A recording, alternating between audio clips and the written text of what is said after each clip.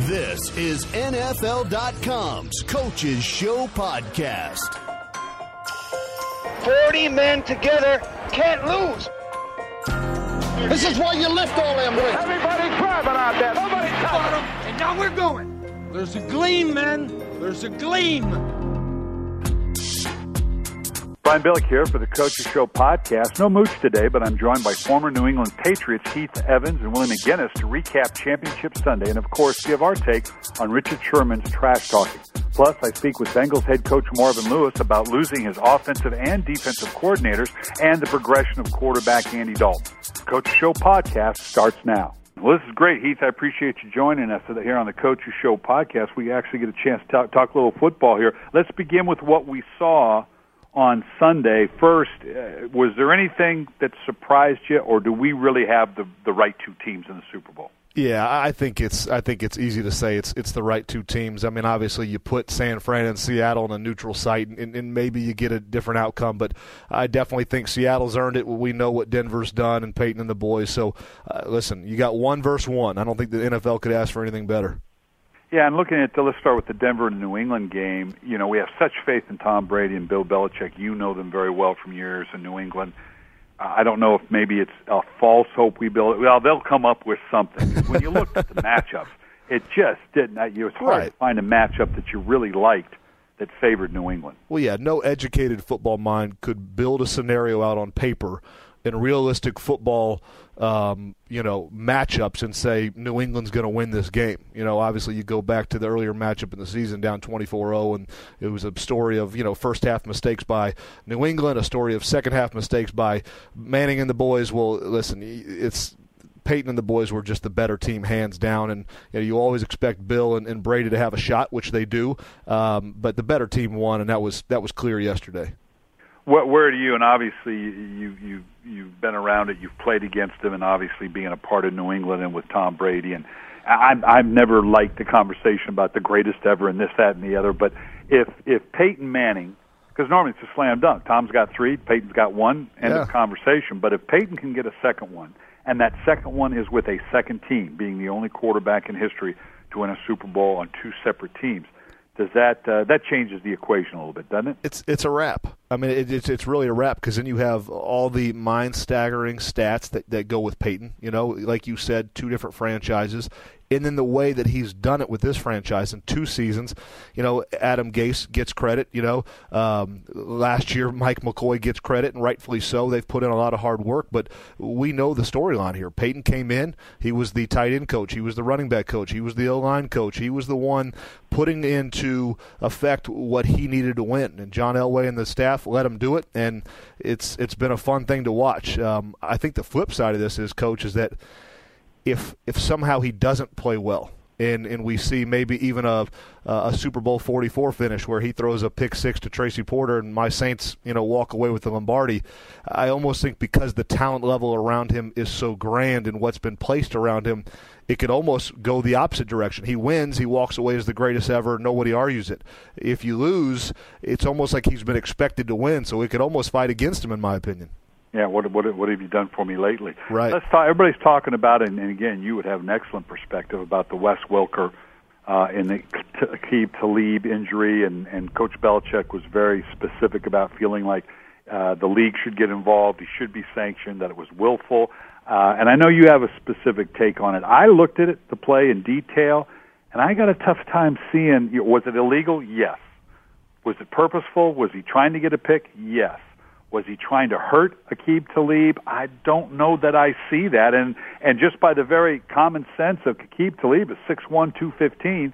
Wes Welker's 5'8"-ish, 180 pounds. And coming off concussion, if I were going to try to get that done, I don't know that I would put that matchup together. Well, yeah, I mean, obviously you can do the math, and you've got DT and you've got Decker, and even, Caldwell you could throw out there in the mix and say, hey, you go get this done. If it was purposeful and done with intent. I would just say this. I think there's the old school coaches, and then I think there's this new generation of coaches that maybe do things slightly different. And there's definitely old school players, which Wes falls into that breed. I mean, we've seen him crack back on Ray Lewis. We've seen him crack back on Brian Urlacher. We've seen him throw his body around with, abandon, with ease to help his team get a win. And so I don't think you can judge intent, but I can say this. I've seen Wes Welker run that same play 1,000 times in my days in New England with him, and I've seen him get that defender to stutter his feet, and then Wes makes him miss without ever touching him. And so when I look at that kind of right shoulder dip or lead, whatever you want to call it, that's the one that leaves me saying, man, John Fox, old school, tough, grinded out defense. Jack Del Rio,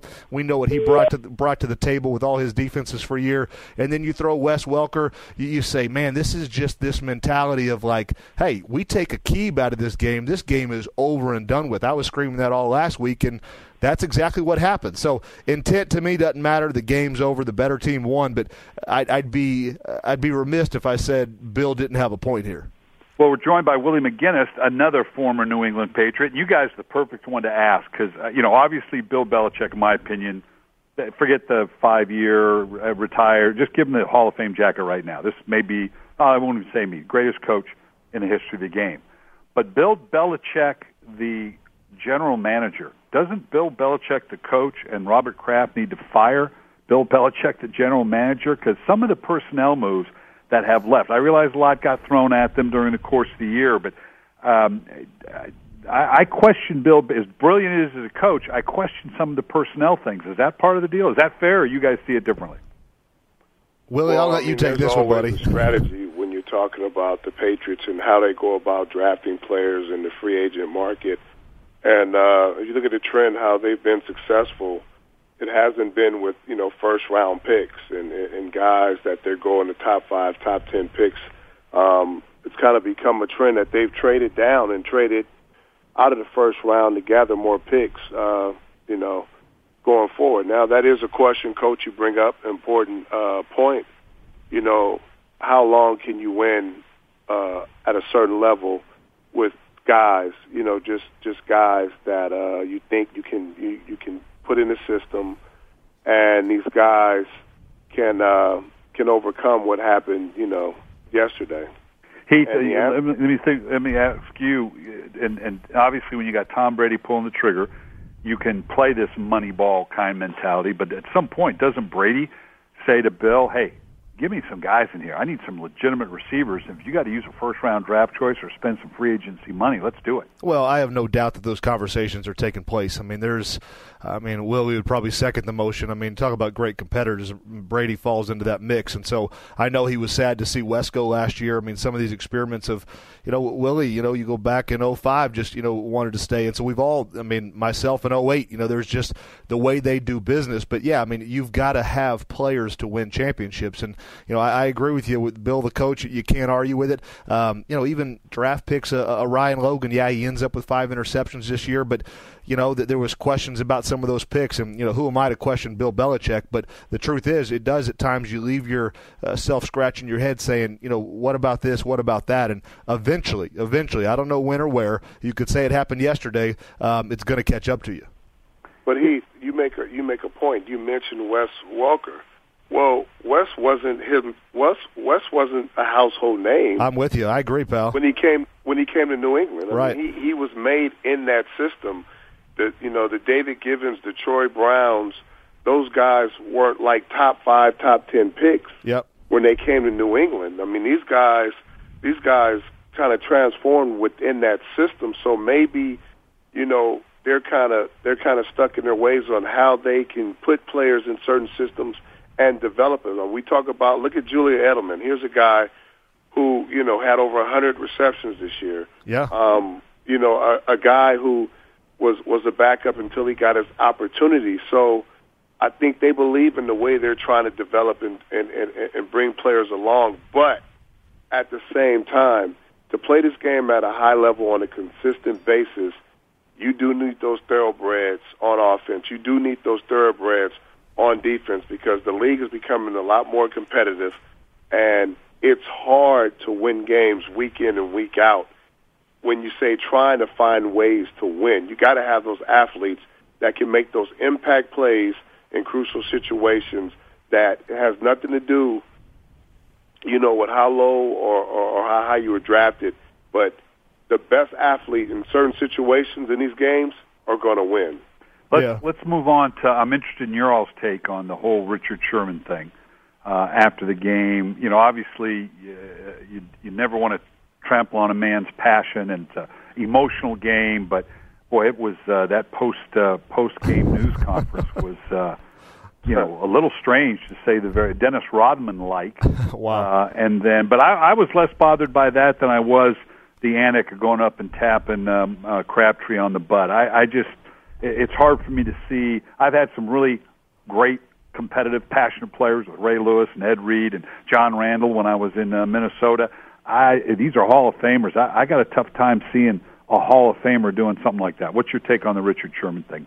Heath? I agree with you, Coach. It's we talk about old school coaches and old school players, and I listen. You beat somebody, win like a man, lose like a man. Obviously, this different, this younger generation, I don't think grew up in the league the way Willie and I did, and probably the way that you reared a lot of your teams. And so I think there is a level of disrespect that we call swagger now that is unneeded. I would say this, to Richard Sherman, he constantly backs it up. Now, I have two areas. I mean, you just won the NFC Championship at home. What a special year.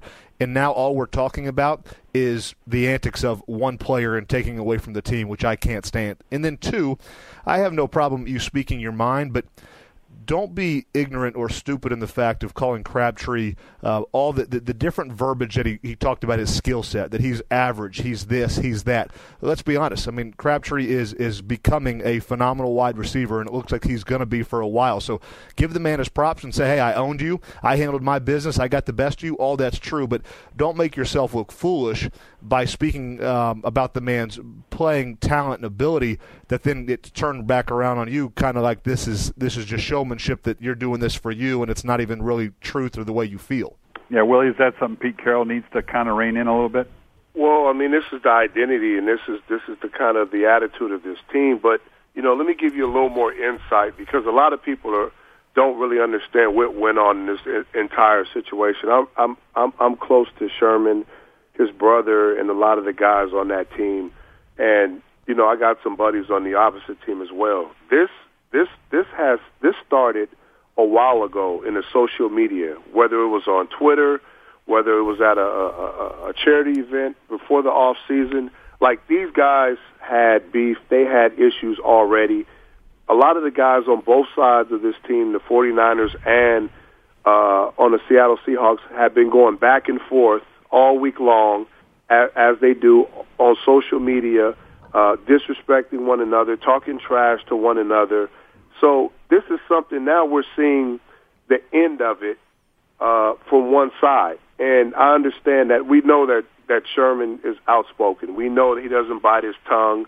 But a lot of times when he goes off or he rashes out on someone, it's because of something that took place prior to what we see in the game or after the game concludes.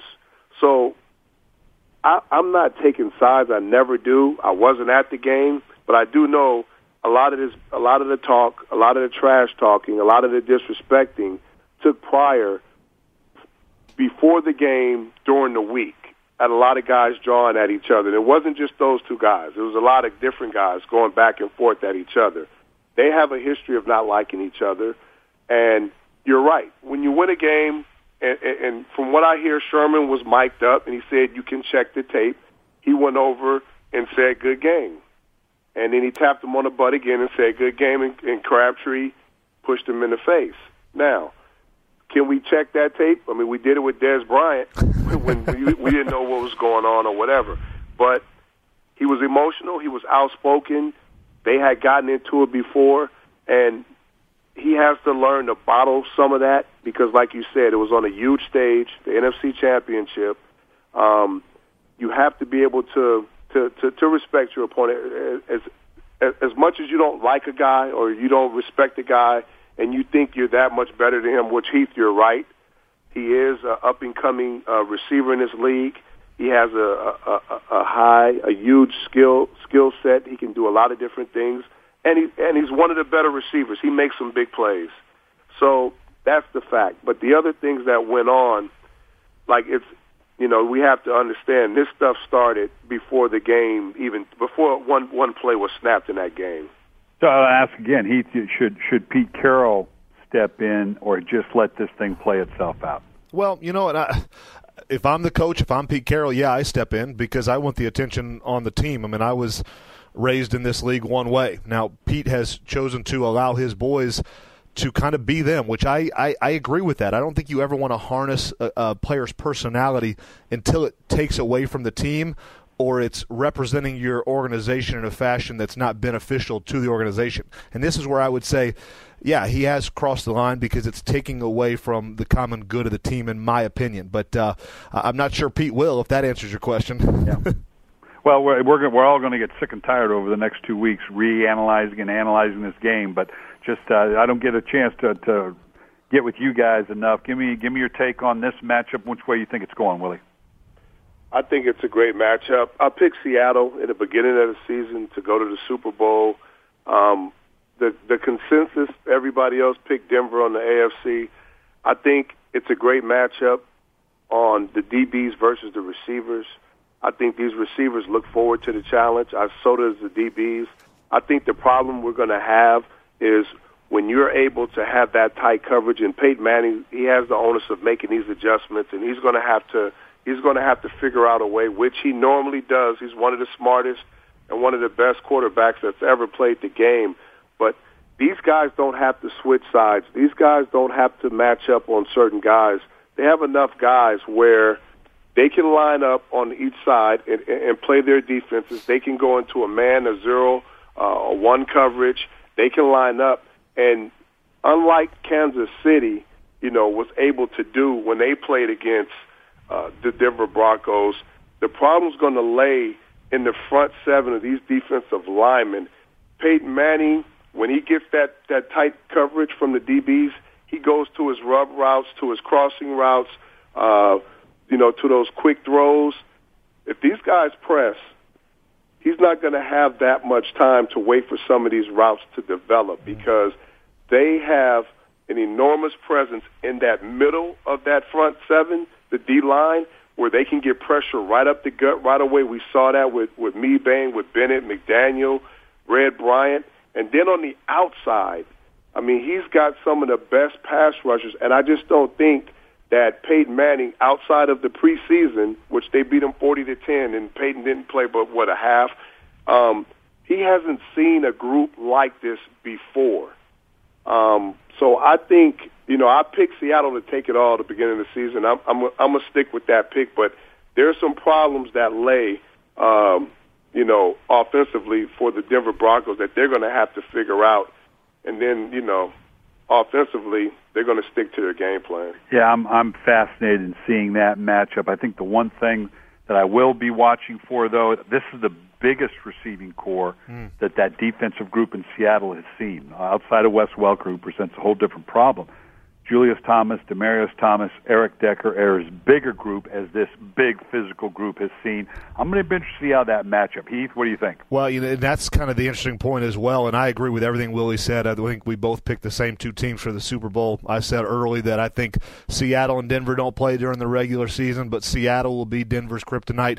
I like the big-size matchup. I mean, Eric Decker, I think, can be very average at times. You press him, he's going to struggle. We've seen DT struggle trying to get off presses and jams. Everything Willie said about the shallow crossers, the chips, the rubs, they're all going to be there. But, I mean, listen, Willie stole all the good ammo because bottom line is the one thing New England couldn't do yesterday, they could not hit Peyton Manning. And the one thing we know Seattle will do, we saw it yesterday versus a very mobile, athletic quarterback, they're going to hit your quarterback. Peyton doesn't like it. We saw what Mathis was able to do to him in one big hit. It shook him. It rattled him. He wasn't the same after that earlier in the season in Indianapolis. And so my money's on the Seahawks. I just think speed, athleticism. If Seattle is lucky enough to get KJ Wright back for this game, we saw him earlier in the year on Jimmy Graham at times do a phenomenal job. When you can put linebackers on skill, speed set, wide receiver, tight ends, matchups become truly in the favor of the defense. And so we're going to see how it all shakes out, but I don't think this one's going to fare well for Peyton Manning and his crew. And Coach, you mentioned the smaller receiver, Wes Walker. Well, Thurman and Maxwell are smaller DBs, and I think Peyton has the knack for finding the mismatches. But these guys are aggressive, and the pass rush makes up for the time or for the lack of having another guy. But like Heath just mentioned, KJ Wright covered Jimmy Graham out all over the field, so you can line up there. And then the other thing that's really interesting is that offense for the Seattle Seahawks. Percy Harvin will be playing in the Super Bowl. Absolutely. That'll add a whole nother dimension to it. It's going to be fun watching anyway. Well, we'll reconvene on this next week, guys. We'll have a chance to talk about it a lot. I also had a chance to visit with Marvin Lewis, head coach of the Cincinnati Bengals, as he was down in the Senior Bowl, and Marvin had a lot to say. Well, Coach Lewis, I appreciate you joining us from the Senior Bowl. Let's begin with obviously unique situation where you lose both your coordinators to head jobs, which I know obviously you feel very good about, with Jay Gruden going to Washington and Mike Zimmer going to Minnesota. Talk about the process. You promoted from within in both instances. Well, I guess as time has gone on, and we've tried to keep developing the guys on the staff, that when these opportunities would occur with these particular coaches, that we would have somebody in place if we felt they were qualified and ready to go and ready to do it. And in both cases, very fortunate to have Hugh Jackson on offense and Paul Gunther, who's been with me there for the last 5-6 years on defense. And so knowing what we're doing offensively, defensively, the direction that I want to continue to work through, and then able to put some of their own influence on it as we move forward. Yeah, to the naked eye, to the casual fan, will there be a tangible difference in your mind in terms beyond just the normal progression of your players getting better, but with these coordinators coming in, putting their fingerprints on it, so to speak? Could the casual fan see much of a difference? I think no question about that, Brian. I think I think in Hughes, his vision is that we continue to move forward, really continue to package the run game and the pass game together, that we continue to get the hands in our playmakers' hands that we have on offense. And I think flipping it over to the defensive side of the thing, I think to try to continue to utilize all the guys we have on defense and try to cut out roles for them and so forth that way, carve out roles and niches that way for them, and to continue to move forward. I want to, you got to change each year in the NFL, and so we're not going to be able to be stagnant. Well, let's talk about that change in the NFL. I always loved looking at the 4 teams that played in the championship games. We had a great championship weekend to try to say, okay, what does that say about us as a league, and we're going. You draw anything from the 4 teams and the games that were played on the weekend? Well, I think if you look at the AFC teams, you see teams led by 2 just exceptional quarterbacks that love to spread the field and to try to isolate by coverage and looking at the coverage, splitting it in half and seeing, okay, they're playing zone here, so we got this concept on this side, so that's the side we're working, or they're in man-to-man, so we're going to work this concept side. And those guys do a tremendous job. So your disguise and so forth defensively has got to be such a big part of it. And then, if you spread out too far, they can run the ball right at you up the field.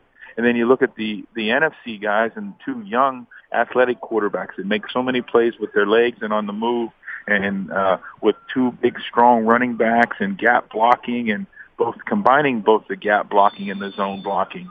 And then you look at the defensive side, where both explosive front sevens, both sides of the ball, and and that's the way it played out, as somewhat of a defensive struggle. Have we changed, and I'd be interested in your perspective, coming particularly from the defensive perspective, has the league changed? I've always said, if you're going to win a championship, you have to do it from the pocket. Running around's all well and good, but is that changing, or do you still think that's where you've got to win a championship from?